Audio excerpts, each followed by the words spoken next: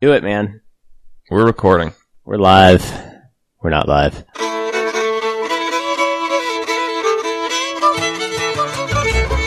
Three Dogs North is an attempt to objectify the subjective with little violence as possible. The following has been torn from its origins in space and time and put entirely at your disposal.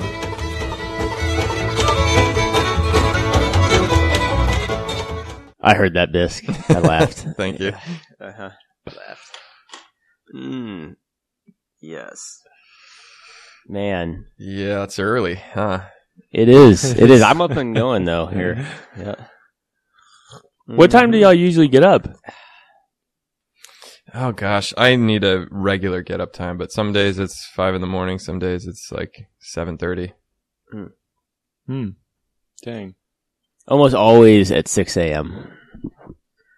You know, I was much better in the parish because we always had a morning mass, so I had to get a homily ready and pray in the morning. So that was more regular.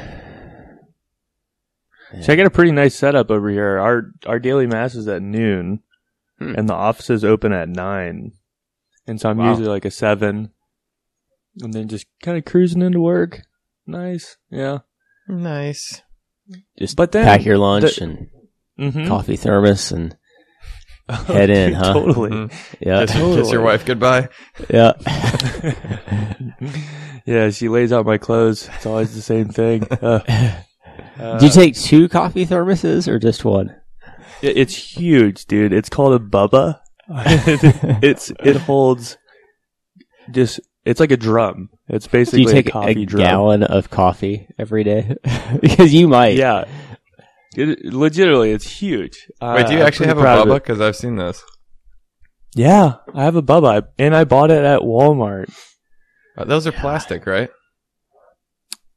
It is plastic, but it has like a metallic body that wraps around the outside to kind of, well, I guess it's to keep it warm, I don't know, or at least to strengthen it, but it's like Bremer. It keeps, yeah. Oh, I see it. I'm looking at it right now. Wow, yeah. So it looks like a keg with a handle. Yeah. Yeah. For coffee. Mm-hmm. It's keg. dynamite. Mm-hmm. Do you think they'd be willing to be a sponsor?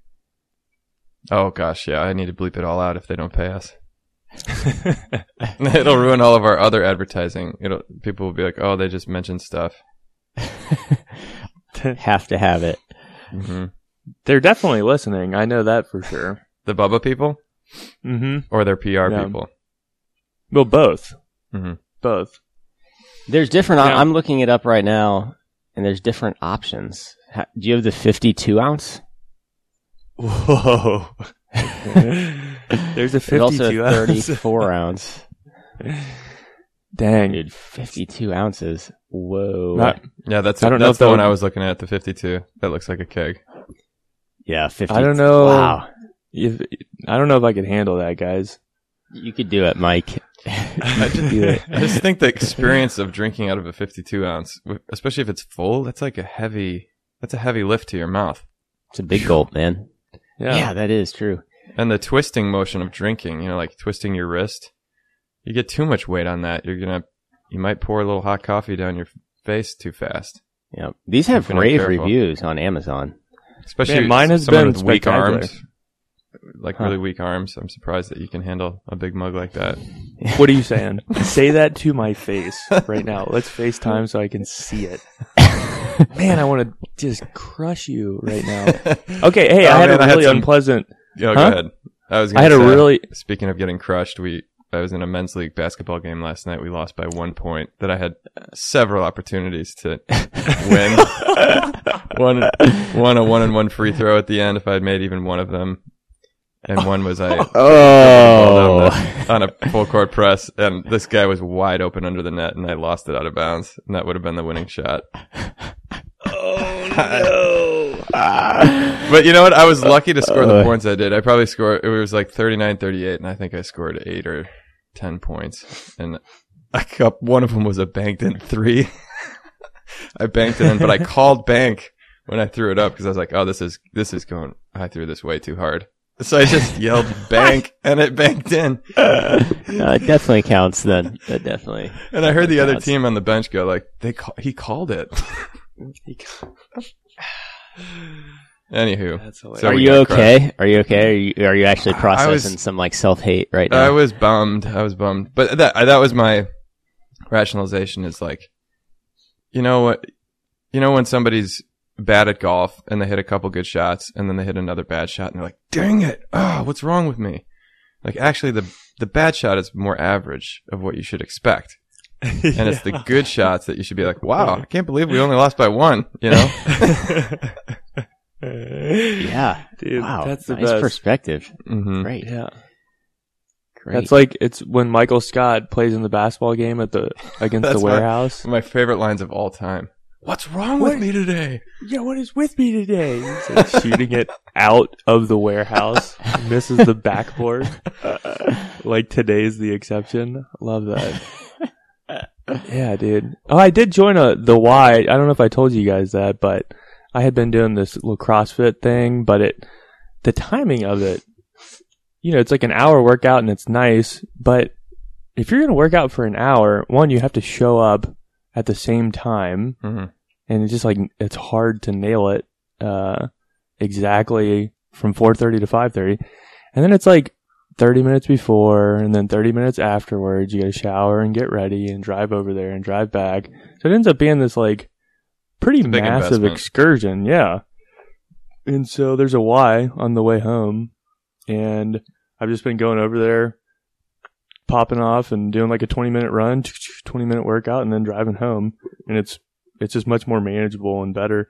But they have some Sunday leagues, so it's so fun. I'll come in after celebrating masses on Sundays and start around the afternoon. And, I'm usually, I don't know how to say this, but I'm the only white guy that plays, really.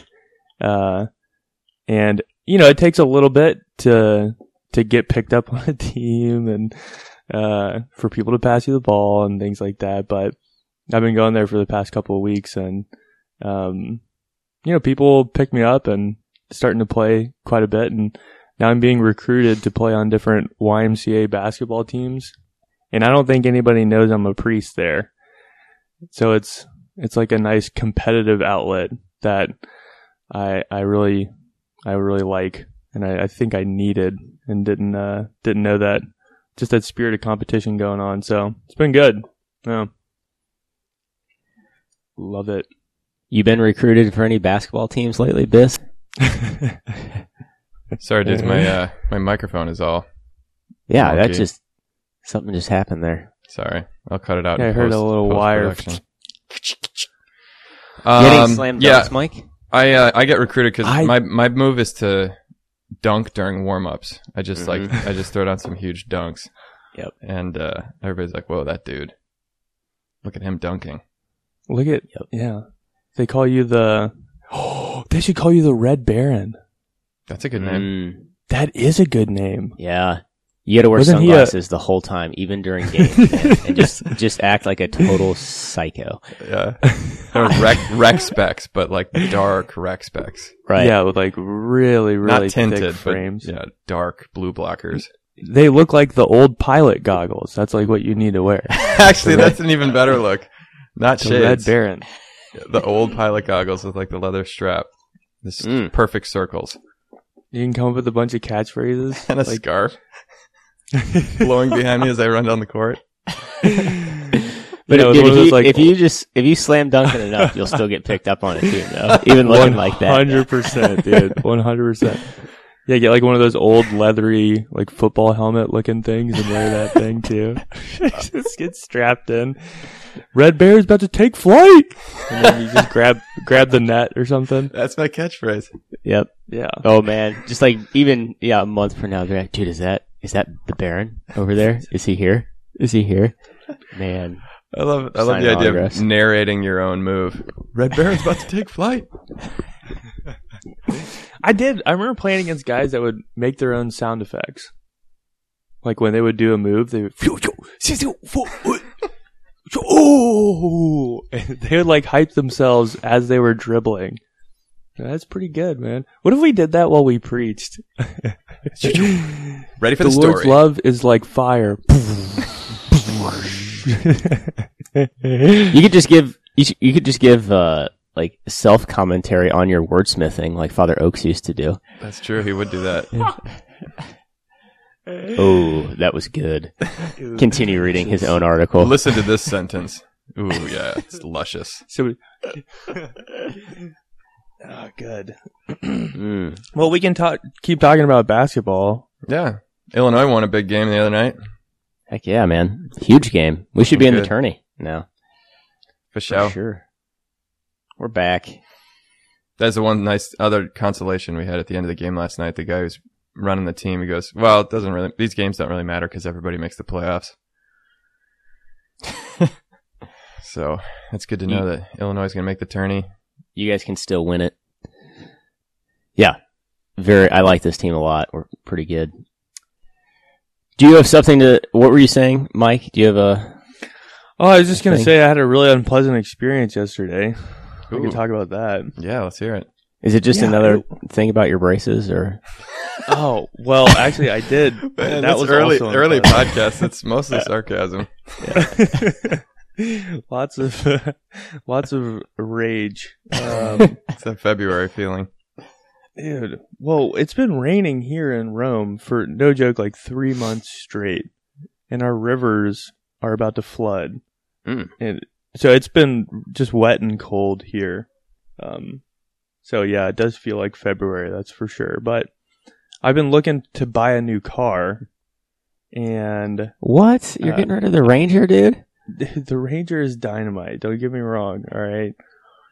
But it is tiny. And I'm giant. And I just realized I spend a lot of time in the car. And I'm like constantly really cramped. And because I love the Ranger so much, I just made it work. I'm like, no, it's fine. It's fine. I like bags stacked on me, you know? Yeah. Like, I can't keep doing this, you know? And I drive. I just spend a lot of time in the car. And it's actually really not a safe car. So if I got in a wreck, I would be split in two for sure, guaranteed. I would be decapitated. And, you know, not in a selfish way or in a vain way, but like there's only so many priests, you know, and we can't afford to have somebody die because they're driving a Ford Ranger, you know. February makes the brain think weird things. Anyway, continue. Yeah. So I am looking just for like a little bit of a bigger car that's safer and and like doesn't slide on the road when it's raining. Ford Ranger, I love you, but it's just unimpressive like how little the Ranger can handle. Yeah, it's the two-wheel drive thing. It's the same with my S10. Yeah, man, it's tough. The bed is really light, and you know I got to go down to Army stuff and throw all this equipment in there, and sometimes go to ranges and go out into the woods, and like I don't want to get that. Nobody wants that. So just looking for something a little bit different. But I've been shopping around for a long while, and finally found one that I liked, and it's their dealership just out of state, and been working with a salesman, and he got to the point where I was like, I wanted to take the vehicle to get it inspected by another mechanic, have like a third party check it out before I drive a long way and spend a lot of money on a car to make sure that it's okay. And I guess his manager gets on the phone, calls me up, and like berates me. It was super unpleasant, very unpleasant. And he berates me because he's like, what, you're not going to trust our mechanics that we have here? Oh my gosh. Apparently we're not reputable. And starts giving me reading me the riot act about this. He goes, hey, so I heard you're a priest. Sounds like you've lost faith in humanity. Oh my God. What? Don't buy a car from that guy. No joke, dude. You can't buy it there. No joke. And I'm like, I was just kind of like, I can't believe you just said that. And all my other interactions were very good, very, very pleasant. And this guy just went like nuclear in the span. I mean, I was like close to driving up there and getting it. And he went nuclear. And within 5 minutes, the whole thing was... Did he think that was going to work? I have no idea. Like, you were going to be like, I'm sorry, you're right, I've betrayed our friendship. I'll pay you whatever you want. Let me trust you with, thousands of dollars, of which I have very little of. So, let me just take your word for it, and you just sell me a car. Like, so I told him, I was like, yeah, to be honest, I don't trust you guys. Like, I don't know you. I know he's like saying their names. Like, what, Scott? Oh, apparently now Scott's not trustworthy. I'm like, what? Scott's dog is sick, and you bring Scott.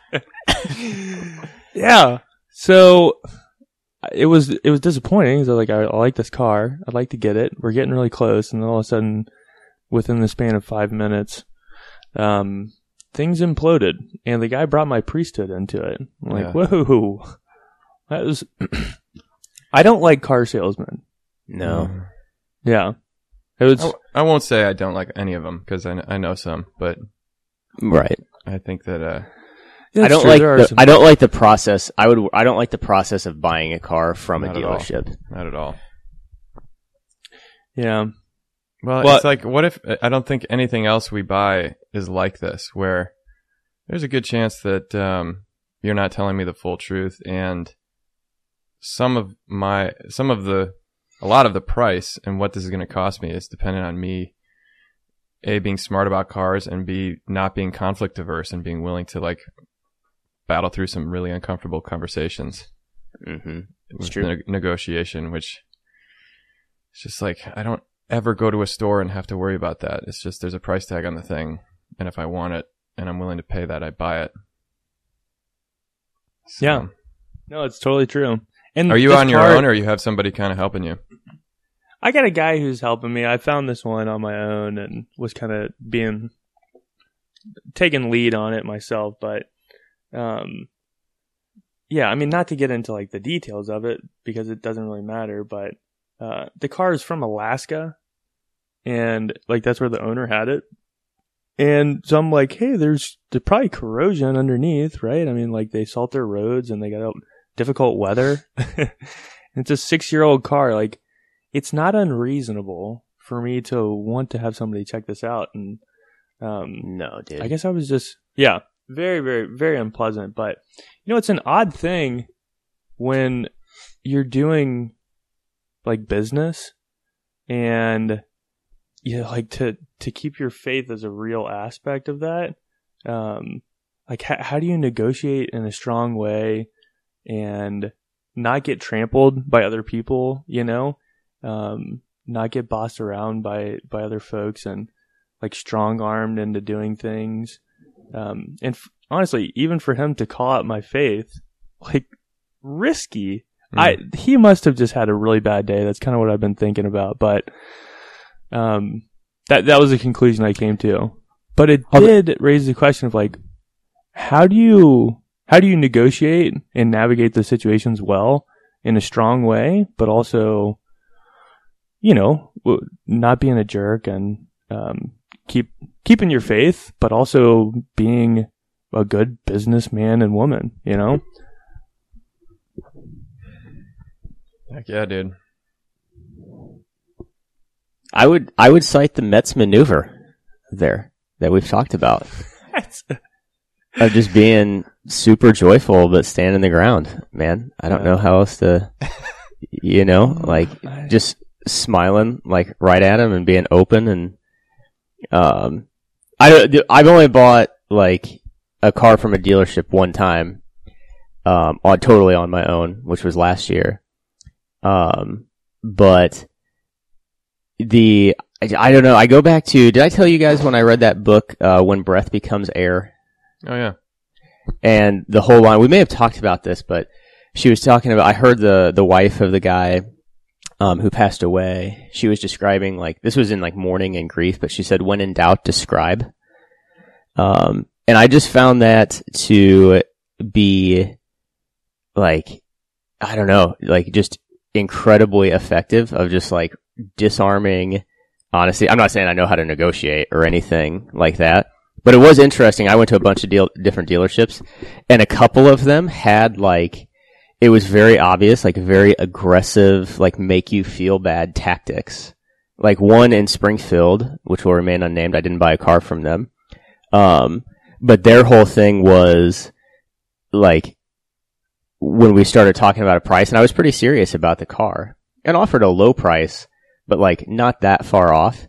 And the guy reacted like super, super offended and mad. Are you trying to starve my family? Yeah. And then, but then he said, he was like, it wasn't, I don't know that the guy knew, I had my clerics on, I think, so he knew that I was pretty, but he didn't bring the faith into it, thankfully. But, he tried to do, this was the most mad I was after an experience, but he tried to say that, like, this was in Springfield, and I told him I was down in Edwardsville. And he was like, well, obviously, like, you don't have any hometown loyalty anymore, so, like, maybe try that price on someone down there. No and I kind of stopped. But I remember saying, like, I was kind of, like, so shocked at the point, that, like, and you could tell it was kind of like a bait to somehow, I don't know if it was to get me to a manager or what. But it was just, like, I just kind of expressed, like, how weird of a comment that was, and shook the guy's hand and left. And he was kind of, like, following me then, like, trying to get me to come back. And I was like, no, man, like, we're done here, you know, and just left. So I don't know, but that whole thing is just real of sometimes that stuff sucks. You know. Yeah, and people have their motivations. And can you guys hear me? I feel like you're a little bit quiet. Yeah, I don't know what's up with my machine here. Let me try one thing real quick.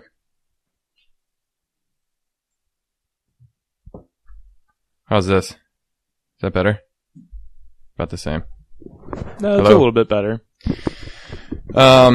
I think I had my buddy Pete Makaitis, Hank Mardukas, over here the other day, and we were messing around with my machine because he's a podcaster, and we're talking about sound stuff. I think I need a new one of these gadgets.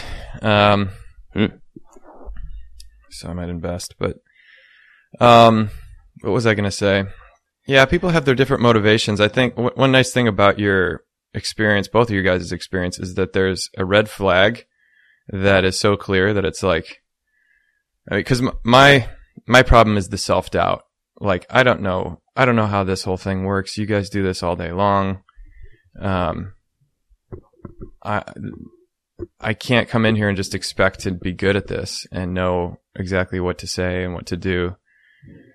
But then when somebody does something like that, where they attack your, like, acting like affecting his commission is a slight against your family, your own hometown, or like your faith in Christ or humanity is hanging in the balance of whether or not this guy gets a huge payday. You're like, all right, this guy, I can't trust a word he says, you know, because he's just trying to manipulate me. So at least I have the peace of knowing this isn't working out, you know. So there's like that silver lining of there's just a baseline of respect and trust that I'm not willing to. I just don't want to do business with somebody who doesn't have that integrity, you know. Yeah.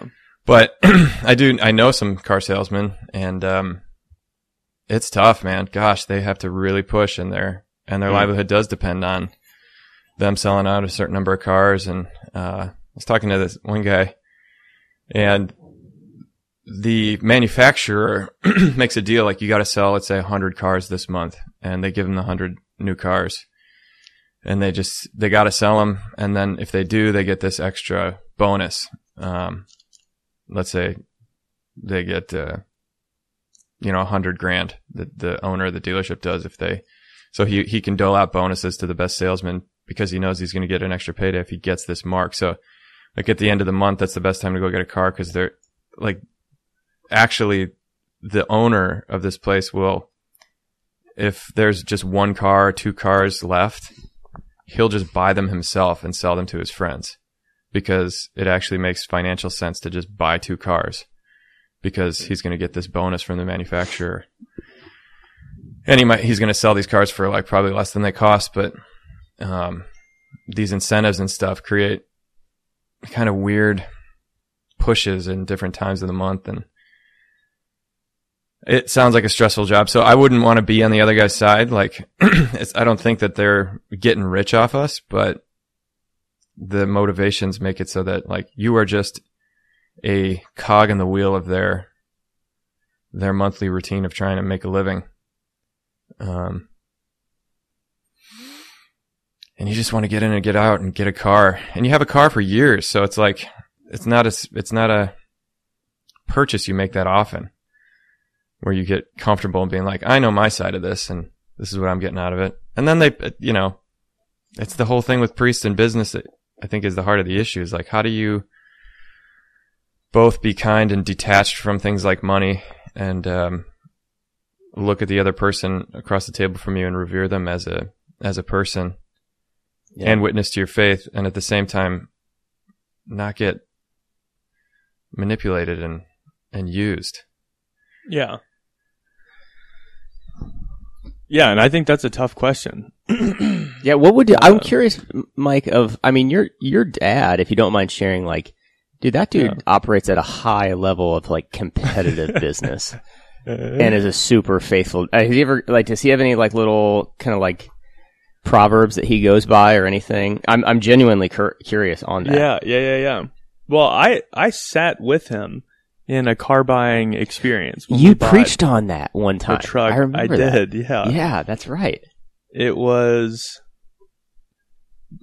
incredibly uncomfortable for hours.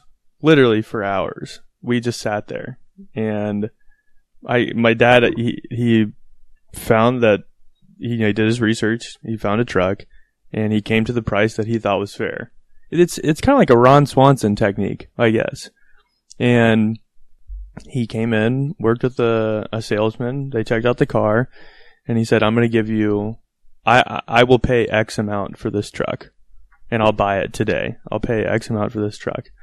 And the salesman, for no joke, hours. This was during University of Tennessee football game. I remember it. We sat there, and he went in and out talking to his manager, but had to leave the office multiple times. Mm-hmm. And my dad just sat there. And he said, look, this is what I'm willing to pay. And the guy never asked him to leave. He never said no, but he just sat there and kept trying to work my dad. He just work him. And dad would just say like, look, dude, that's the price. And like, I'll sit here until you sell it. And unless you ask me to leave, like, I'm just going to stay here. And you tell me no, that this isn't going to work. You tell me no. And he just stuck to his price, and eventually the guy gave up. It was legitimately like 2 hours of just sitting there. And he got the exact price? He got the price. Yeah. Wow. He paid after 2 hours, he paid what he said he would, and that was it. Mm-hmm. But he kind of made the guy say, look, like, you have to either kick me out, or you have to tell me no, or I'm going to sit here and buy this car, And the guy, it was just really uncomfortable, because he'd sit there and he'd throw out all these numbers and give all these explanations, and Dad would be like, yeah, no, I hear you. That's great. Okay. So, like, what do you think? So we closer yet, or? Yeah. Like, you kind of got that out of your system, and, and he's like, look, I don't throw out this price to say like, okay, now we'll meet in the middle. Like, I think this is fair and I think this is good. And if you don't, like, let me know.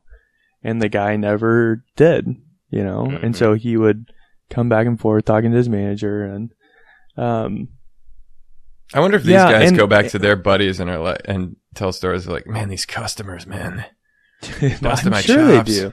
Yeah. I'm sure they do, Just like but I mean, my dad would tell me things, yeah.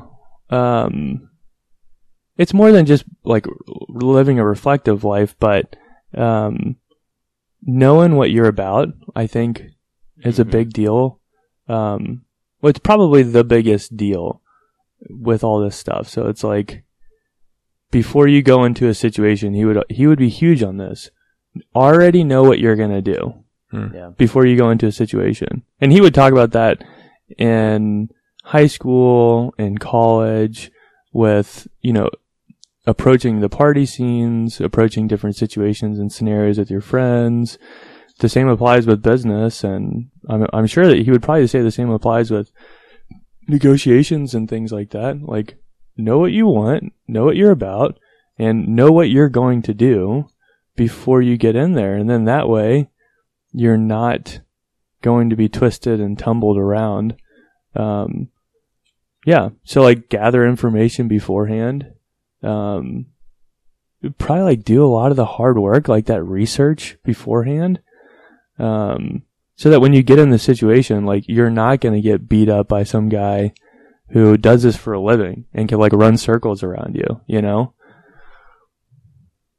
So, but he was adamant about that. Know what you're going to do before you get into situations. That's a good insight. And I didn't listen. Yeah, I didn't listen to it in high school or college at all, but, well, it's a good insight, like to apply to broader things besides like whatever we're consuming, or from a need, like a new car or whatever it is. Because it is an interesting thing is like, because I'm sure that is some type of like sales tactic, but it's also present in life that you can get thrown curveballs like out of nowhere that you're like, whoa, how did that happen? Where like all of a sudden, like me being a priest is coming into this, like buying a car situation, Mm-hmm. And like knowing how to react in that situation and not being flustered by it. Like, yeah, maybe that's old man strength that we've talked about before. Yeah. Huh. Yeah. And I think maybe the limitations on it is, the kind of obvious limitations, or it's like you can't know everything that's going to be coming at you.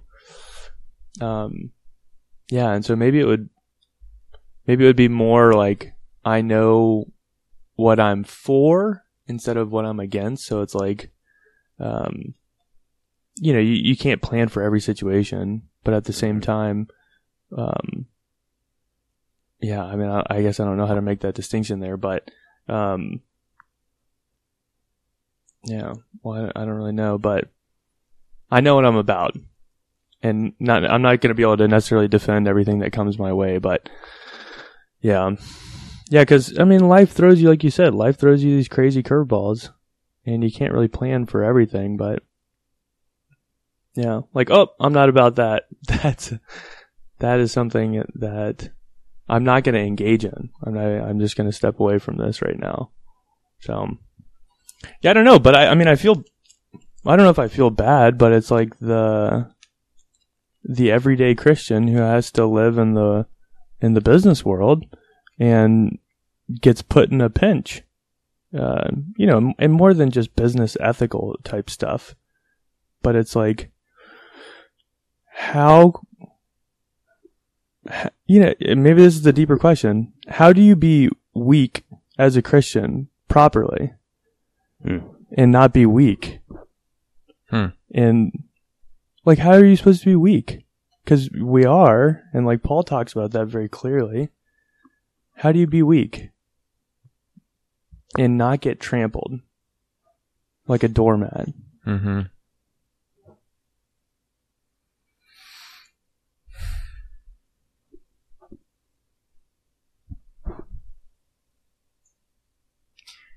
It's tough. I think the old man strength thing is a good insight, though.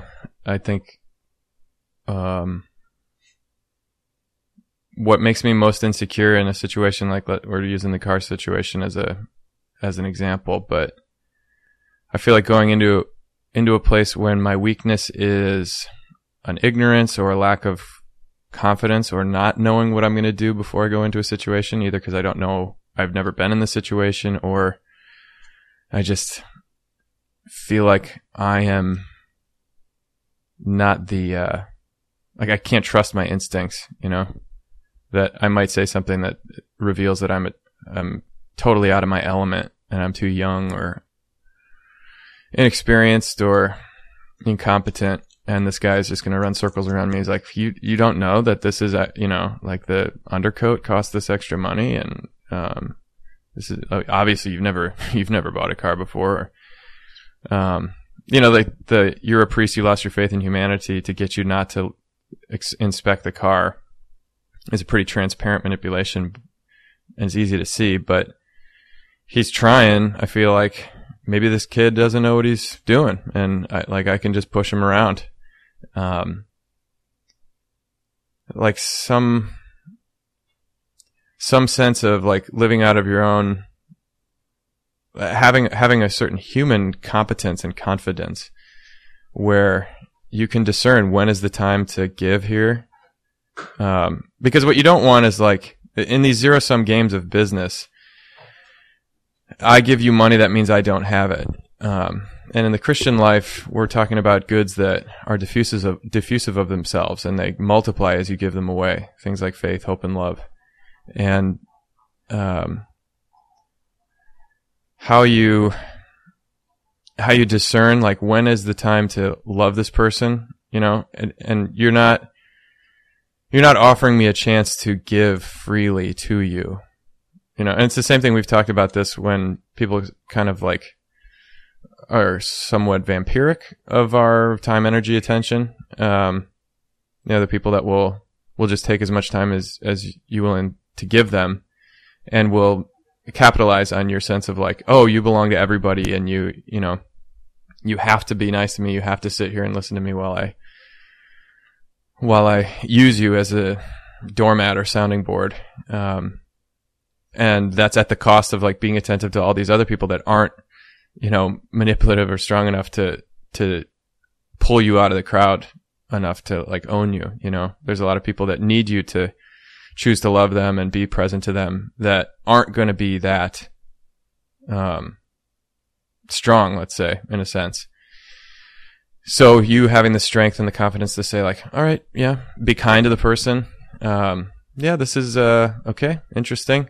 I'm leaving now, and knowing when to choose strongly and know what you're going to do and have that confidence. And then to, I don't know, like to me, I've been going to the jail more this year, and, I went on Saturday and I went into this one deck, where there was one guy that I'd visited a couple times, and I wanted to check in on him, and he was doing okay. And all of a sudden, like all these other guys started coming up to me that I'd never talked to before, and I don't think we're Catholic, but they just saw my collar and they kind of came over. And it's a little overwhelming, but a line started forming that like people wanted to pray with me and talk to me, and I felt free. Like, yeah, I have this time. These guys never really get to talk to anybody. I don't feel stifled, even though I'm literally in jail right now. I don't feel imprisoned by this. I can freely give of myself and let them take from me. And there's this one guy who had just gotten a sentence of 100 years in prison, and he'd been in jail for 7 years, and was kind of like, how am I supposed to pray? Like, he wanted to know how to pray. And also, like, how do I deal with the guilt, the lack of freedom, the future that I have, the most likely future, which is that I'll live and die in jail the rest of my life. He's 28 years old. I don't know what he did, but that's where I feel like spontaneous, like I am weak in this situation where I don't have anything to say to make this better, but nevertheless, like I feel that this interaction is priestly, this is where I belong. And you got in the world and people push you around, and I don't think Christ was a wilting lily that just let anybody do anything because he was nice. He stood up and forced the issue a lot, but when push came to shove and it was time to die for us, he willingly accepted it, he saw us in our misery. And I don't think it's only just, oh, you love the people that are worthy of loving, because none of us are. But I think I find I get a little bit better of a radar of like, okay, this is an interaction that is free and this is love. And you can't love without freedom. And when somebody's trying to restrict your freedom, whether through physical imprisonment or verbal manipulation, you just get this icky feeling. You're like, no, this is not right. Does that make sense? The old man strength being like, yeah, you can push people out of the key to get that offensive rebound because you're 35 and they're 21. But, like using that in life as you grow because this is my point, is that there are weaker people that are depending on you to be strong, to like protect them and provide for them and create an abundance so that they can enjoy it. And that's the fatherly aspect of the priesthood. And like the fact that your dad sat there with you and kind of showed you how this is done, but also you got a car out of the deal at the end of the day. Like, I think that's the father, you know? Like, there are forces in the world that are trying to crush you, use you, suck your life out of you. And the father's the one that sits there and just doesn't take it.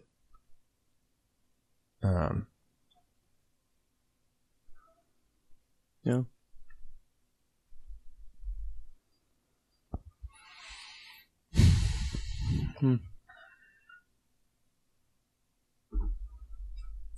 Cars.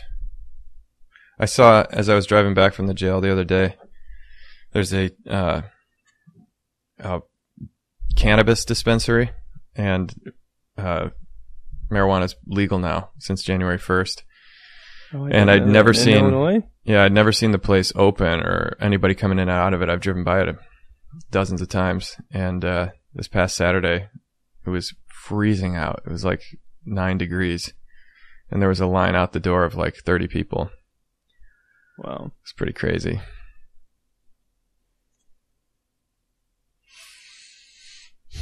Pretty crazy. Still not legal here in Georgia. Count your blessings. Yeah. Yeah. Yeah, it was very good for me to see my father do that. And I mean, I guess it is a little bit different as, you know, the priestly life, when you incorporate that extra dimension to, you know, to, I guess, this whole question of how do you negotiate well?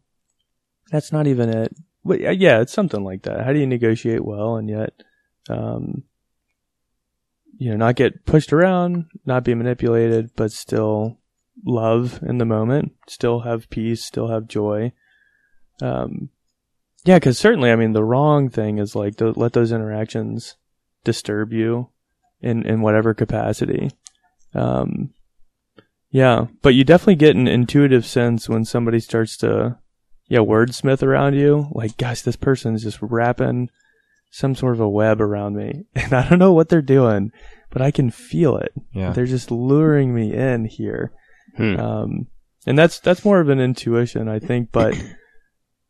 Yeah, there's like a stalwartness, that old man strength with my dad's interaction is like, I'm just going to sit here and you're going to run around and, you know, it's like waves crashing on this rock.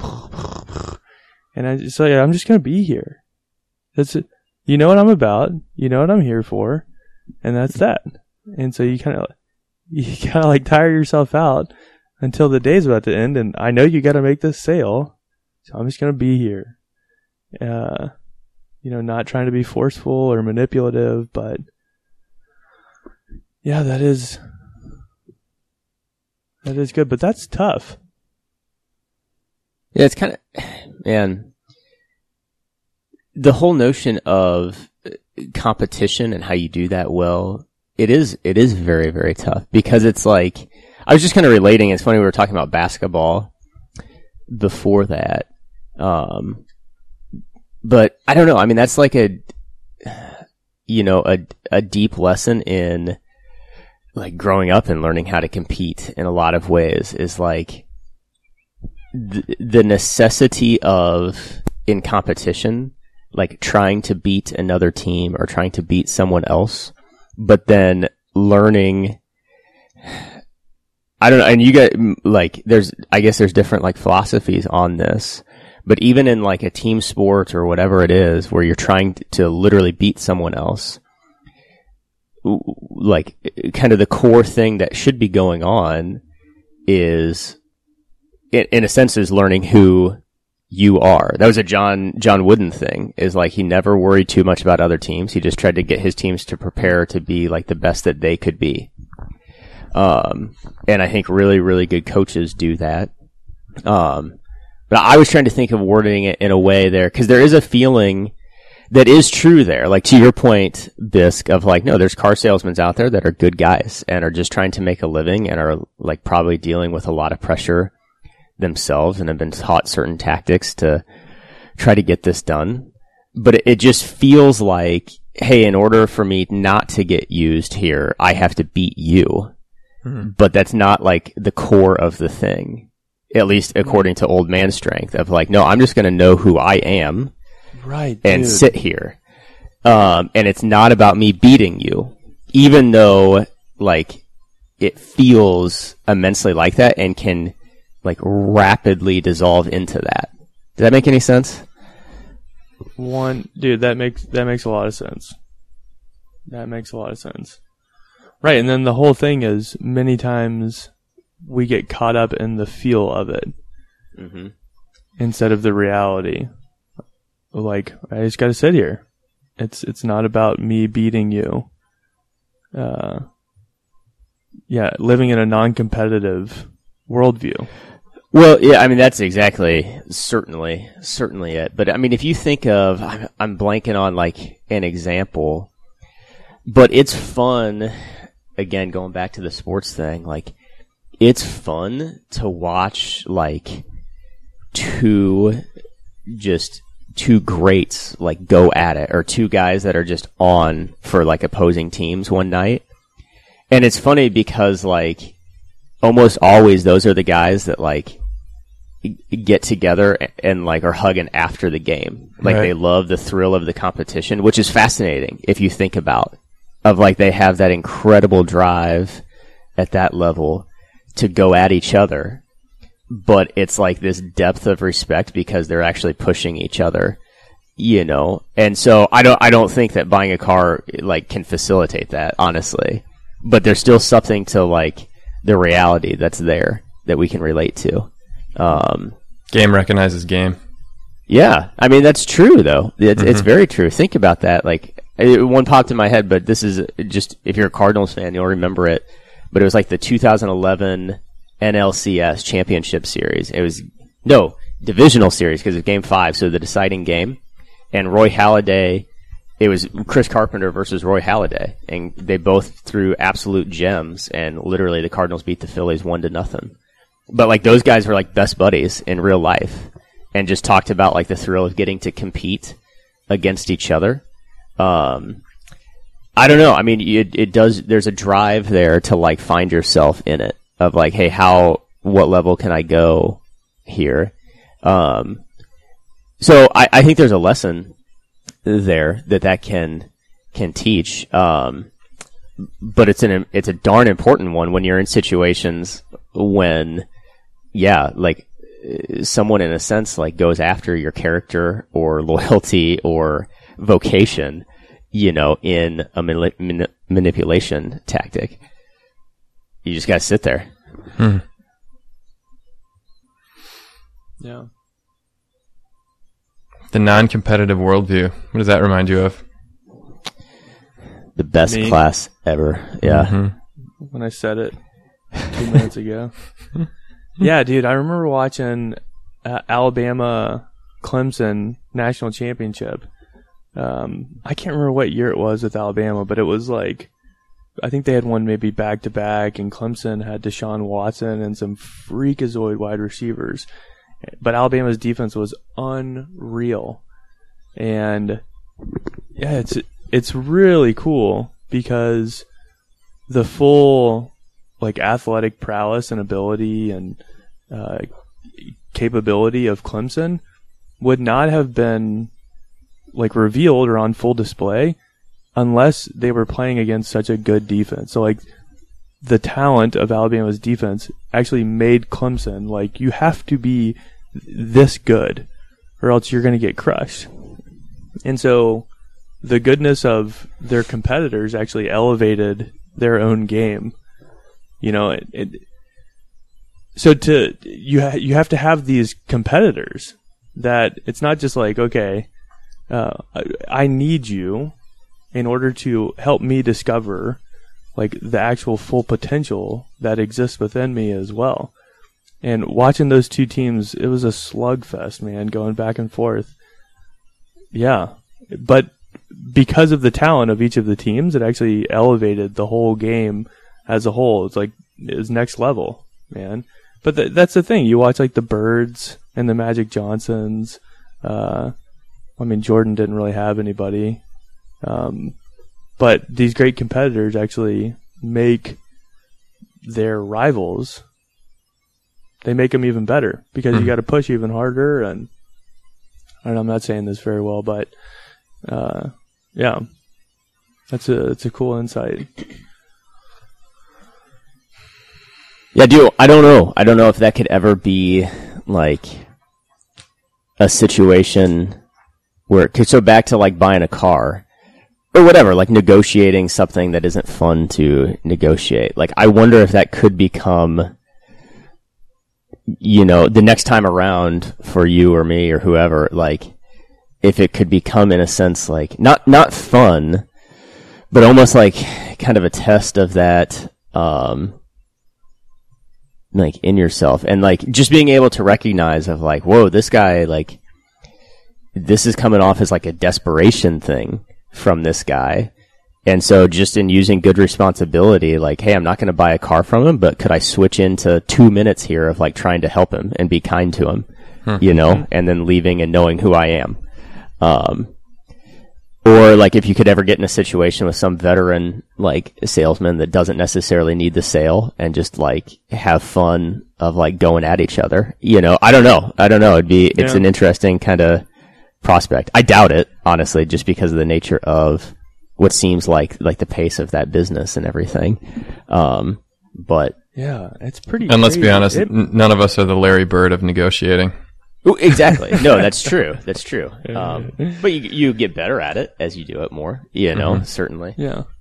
Yeah, dude, it's about playing the right game and knowing what you're about. So it's like, hey, I'm not going to get into the, I'm going to beat you game, but in this situation, yeah, like kind of returning to the truth, which is like, what can I actually control here? I can control myself. And I can control the things that I believe in and how I'm going to act in this situation. So that's what I'm going to focus on, you know, and not getting outside of that. But yeah, and that's tough because it's really easy to get wrapped up in like really emotional situations and, yeah, but playing a different game altogether in those types of situations. Yeah. Which probably also has the same effect, or has the effect that you desire in the long run. It's like things actually do end up working out correctly when you just focus on yourself.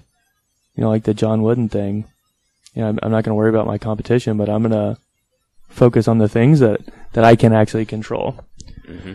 And that's, hey, I want to buy a car, but I'm not going to let you talk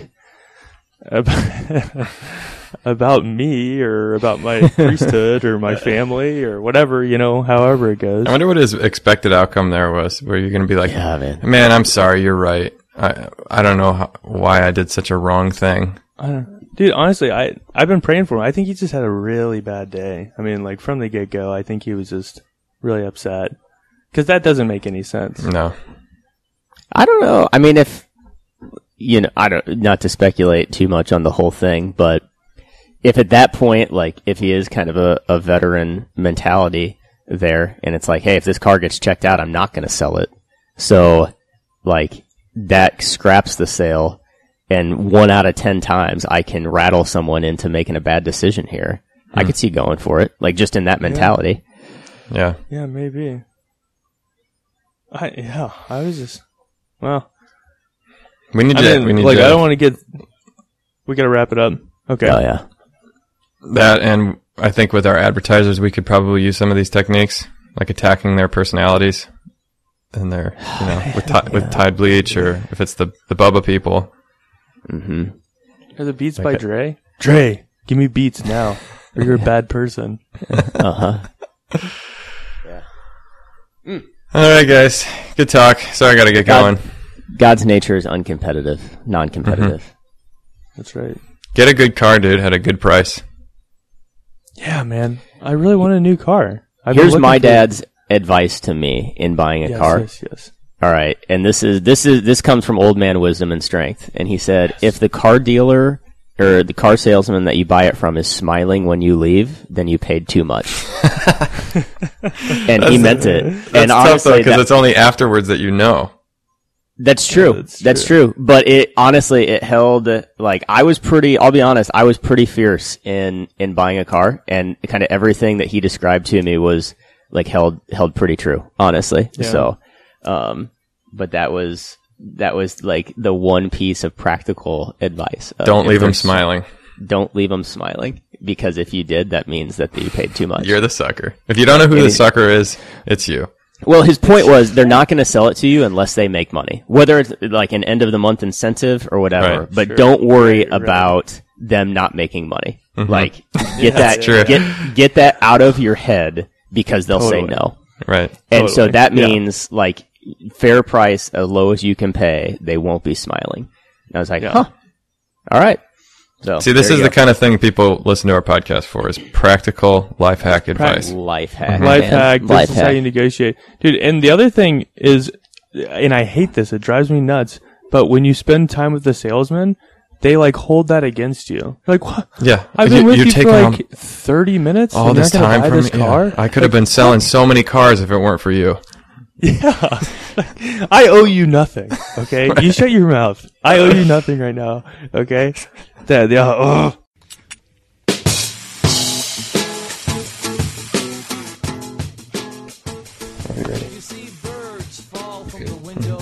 Three Dogs North are Juice, Seabisc, and Michael Metz. Conversations have been edited to sound smarter. Audio and transcripts of this episode are exclusive property of Mundelein Seminary and may not be rebroadcast without the express written consent of Major League Baseball. Down below, I don't see their last second curves toward a horizontal flight. All these birds just falling from the left. Thank you, dog. Thank you, dogs. Good girl.